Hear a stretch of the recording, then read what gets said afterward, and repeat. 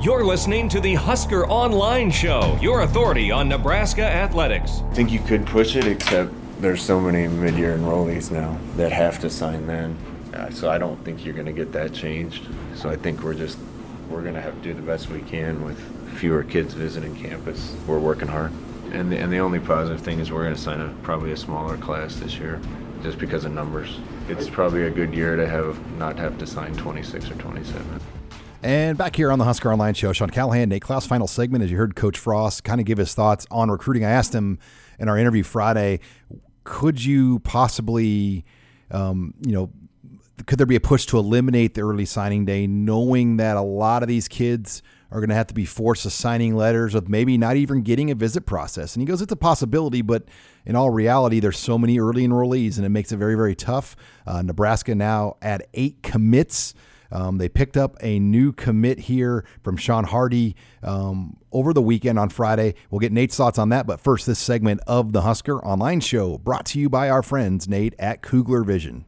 Yeah, that's right. Kugler Vision continues to deliver amazing results and world-class service that it's known for, but it's even better now. Safety is their number one priority at this time, and they are open for elective surgeries, but they want you to know that the consultations can be done with the telehealth. It's all, you're practicing safe social distancing, and you can go and schedule those online consultations by visiting KuglerVision.com. All right, you're listening here to the Husker Online Show. Nate, I talked about a new commit for Nebraska, wide receiver Shawn Hardy, 6'3", 190, Kingsland, Georgia.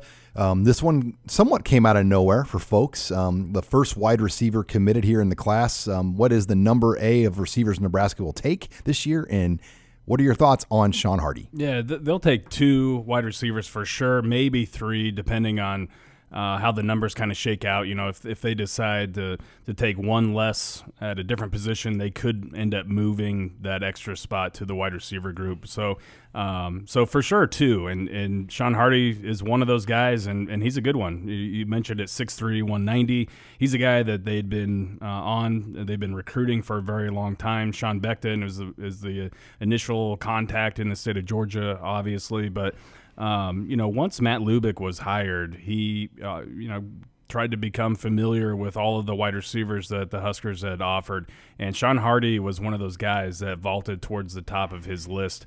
And he does an awful lot of things that you like on film. And I think you have to start with that size. That's something that's kind of been a point of emphasis over the last few classes is getting some bigger players in that position group and diversifying that group and what they look like. And, at 6'3", 190, but he is young for his age. He's still developing. I had a chance or I've heard from some coaches that have played against him, and they said, well, he's a kid who's just kind of getting out of that awkward stage. He's still kind of developing, and so there's a chance that he could even grow a little bit bigger, but certainly he is going to continue to mature physically, and that means that he's got a very high ceiling. And, his dad is a coach. He understands the game very well. There's just an awful lot to like about Shawn Hardy. All right, Nate, in Nebraska, 1 spot left in their class of 2020. You get 25 initials. With Daniel Cherney, got to 24. It was thought that maybe they would go wide receiver with spot 25. It's now reached the point, now we're at best available player. It's the Travis Vokalek situation from a year ago. We didn't need a tight end last year, Nebraska would tell you. But, hey, he was the best available guy that improved our football team.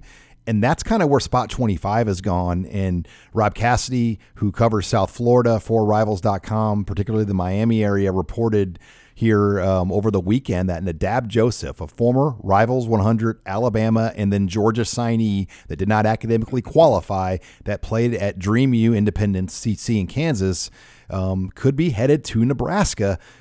He graduated, announced that on May 21, and it sounds like a lot of teams might be trying to make a push, but Nebraska's in a good spot. Yeah, they're in a very good spot here, and it's very similar to that of what we saw with Keem Green last year coming out of Highland.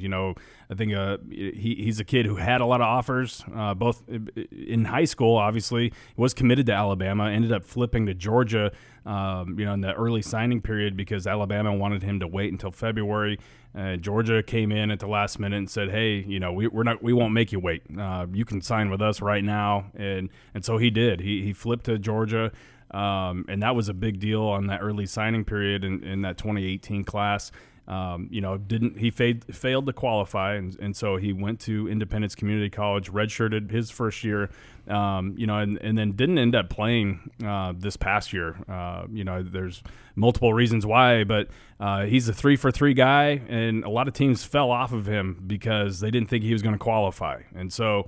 I think that, teams moved on, including Nebraska. They offered him both in high school and at Independence Community College. And, when it became kind of clear that it wasn't looking all that great, they kind of had to go elsewhere and look for other defensive backs out there. And they signed a heck of a defensive backs class. But all of a sudden he graduates.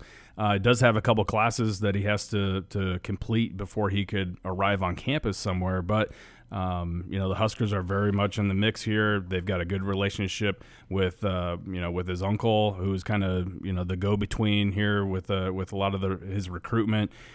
Travis Fisher is heavily involved there. He's from Miami Norland, and we know that Travis Fisher's got some good contacts down in the city of Miami. He certainly pulled some great talent out of there this past class. And then obviously Ryan Held has a ton of great connections in the junior college ranks, which is really what helped kind of set this all in motion.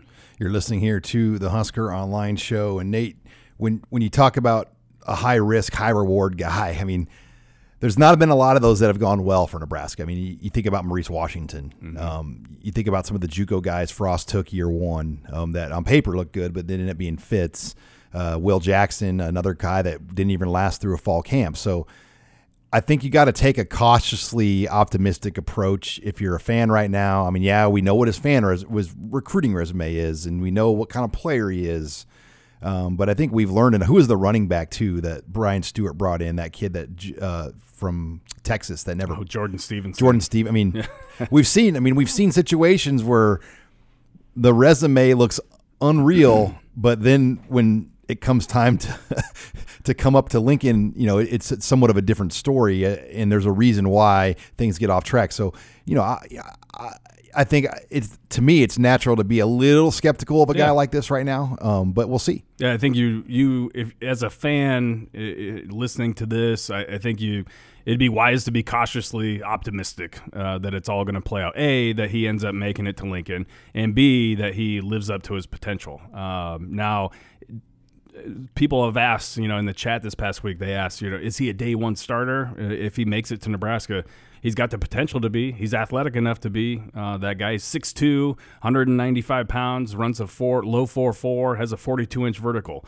The people at Alabama, said that not only is he an Alabama quality defensive back, he's probably a cut above a lot of their other defensive backs in terms of the talent is real. The talent is real. It's off the charts. Can he put it all together? Obviously, academics has been a little bit of a struggle.